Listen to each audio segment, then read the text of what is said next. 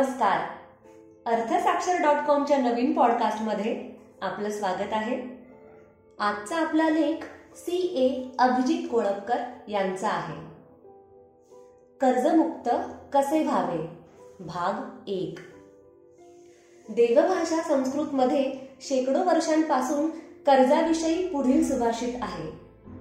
अग्निशेषम ऋणशेषम शत्रुशेषम तथैव च पुनः पुनः प्रवर्धेत तस्मात् शेषम न कारयेत.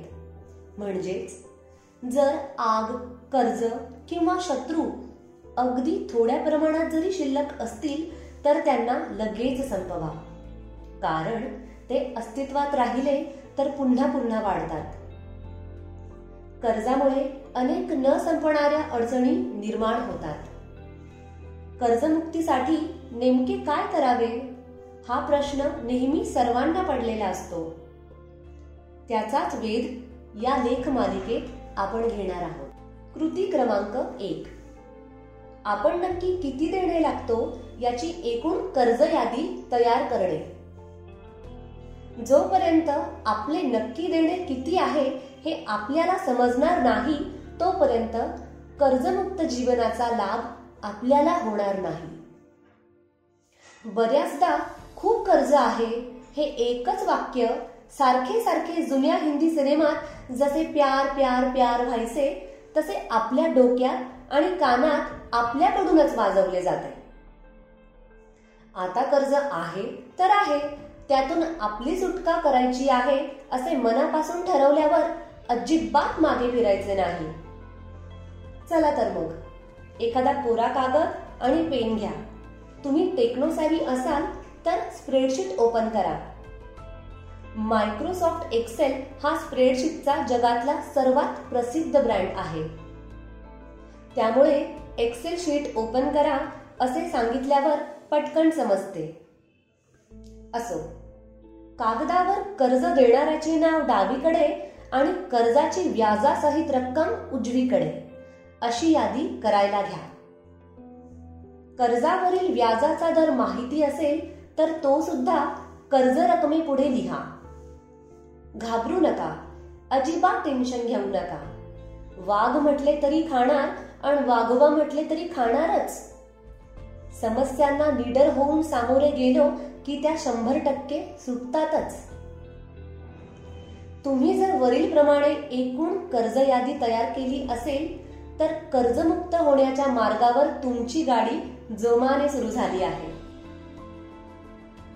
कृती क्रमांक 2. एकूण कर्ज यादीचे चिंतन करणे. कर्ज यादीचे चिंतन का करायचे? आपल्याला देणे असलेल्या एकूण कर्जाचा आकडा लक्षात आला की तुमची मानसिक परिस्थिती एकतर तणावाची होणार किंवा तुम्हाला वाटत असलेल्या भीतीच्या तुलनेत एकूण कर्ज रक्कम कमी आहे हे बघून हायसे तरी वाटणार. भूतकाळात मन अडकवू नका. भविष्याचा जास्त विचार न करता वर्तमानात जगा असे आपल्याला मोटिवेशनल गुरूंकडून सांगितले जाते. कर्ज राक्षसाच्या तावडीतून सुटण्यासाठी मात्र आपल्याला भूतकाळाचा विचार करावा लागणार आहे. चांगले कर्ज विरुद्ध वाईट कर्ज.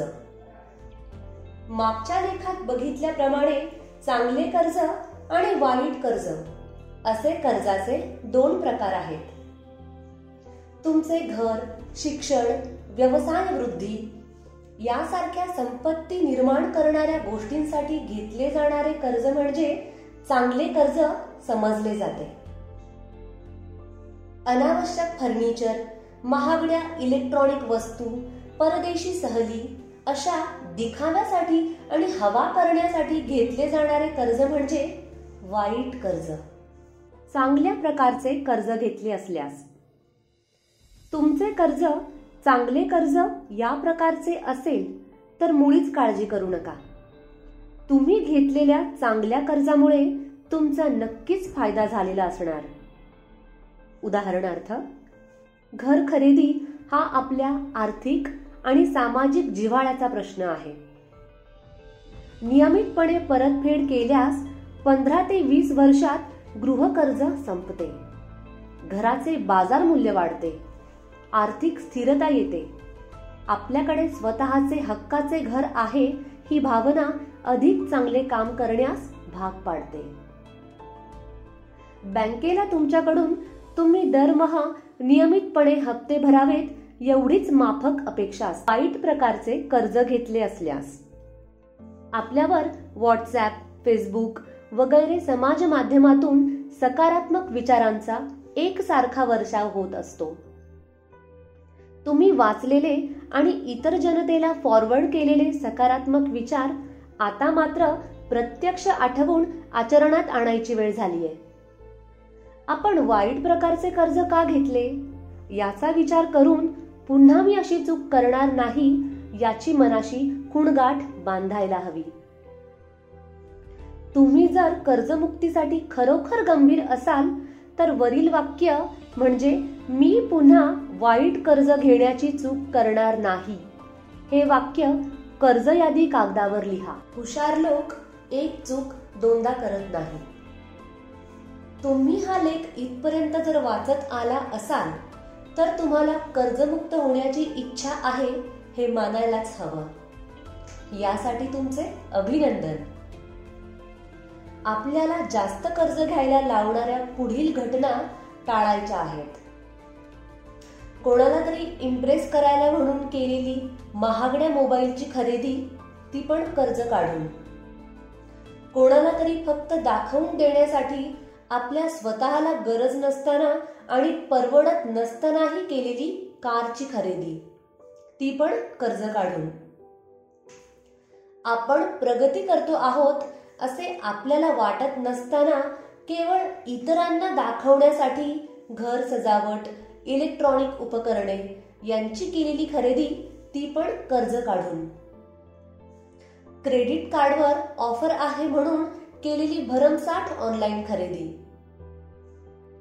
अनेकदा जास्त कर्ज घ्यायला प्रिय व्यक्ती, मित्र, नातेवाईक प्रत्यक्ष अथवा अप्रत्यक्षपणे भाग पाडतात. तुमच्यावर खरे प्रेम करणाऱ्या व्यक्ती दिखाव्यापेक्षा तुम्हाला आहे तसे स्वीकारतात. तेव्हा दिखावे पे न जाओ, अपनी अकल लगाओ. कर्जमुक्त जीवनासाठी करायच्या उर्वरित कृती पुढच्या भागात बघू. तोपर्यंत वरील गोष्टींवर प्रत्यक्ष कार्यवाही करायला सुरुवात करा. अर्थसाक्षरचे नवनवीन पॉडकास्ट ऐकण्यासाठी अर्थसाक्षरच्या पॉडकास्टला सबस्क्राईब करा. नवीन अपडेटसाठी आम्हाला सोशल मीडियावर देखील फॉलो करा.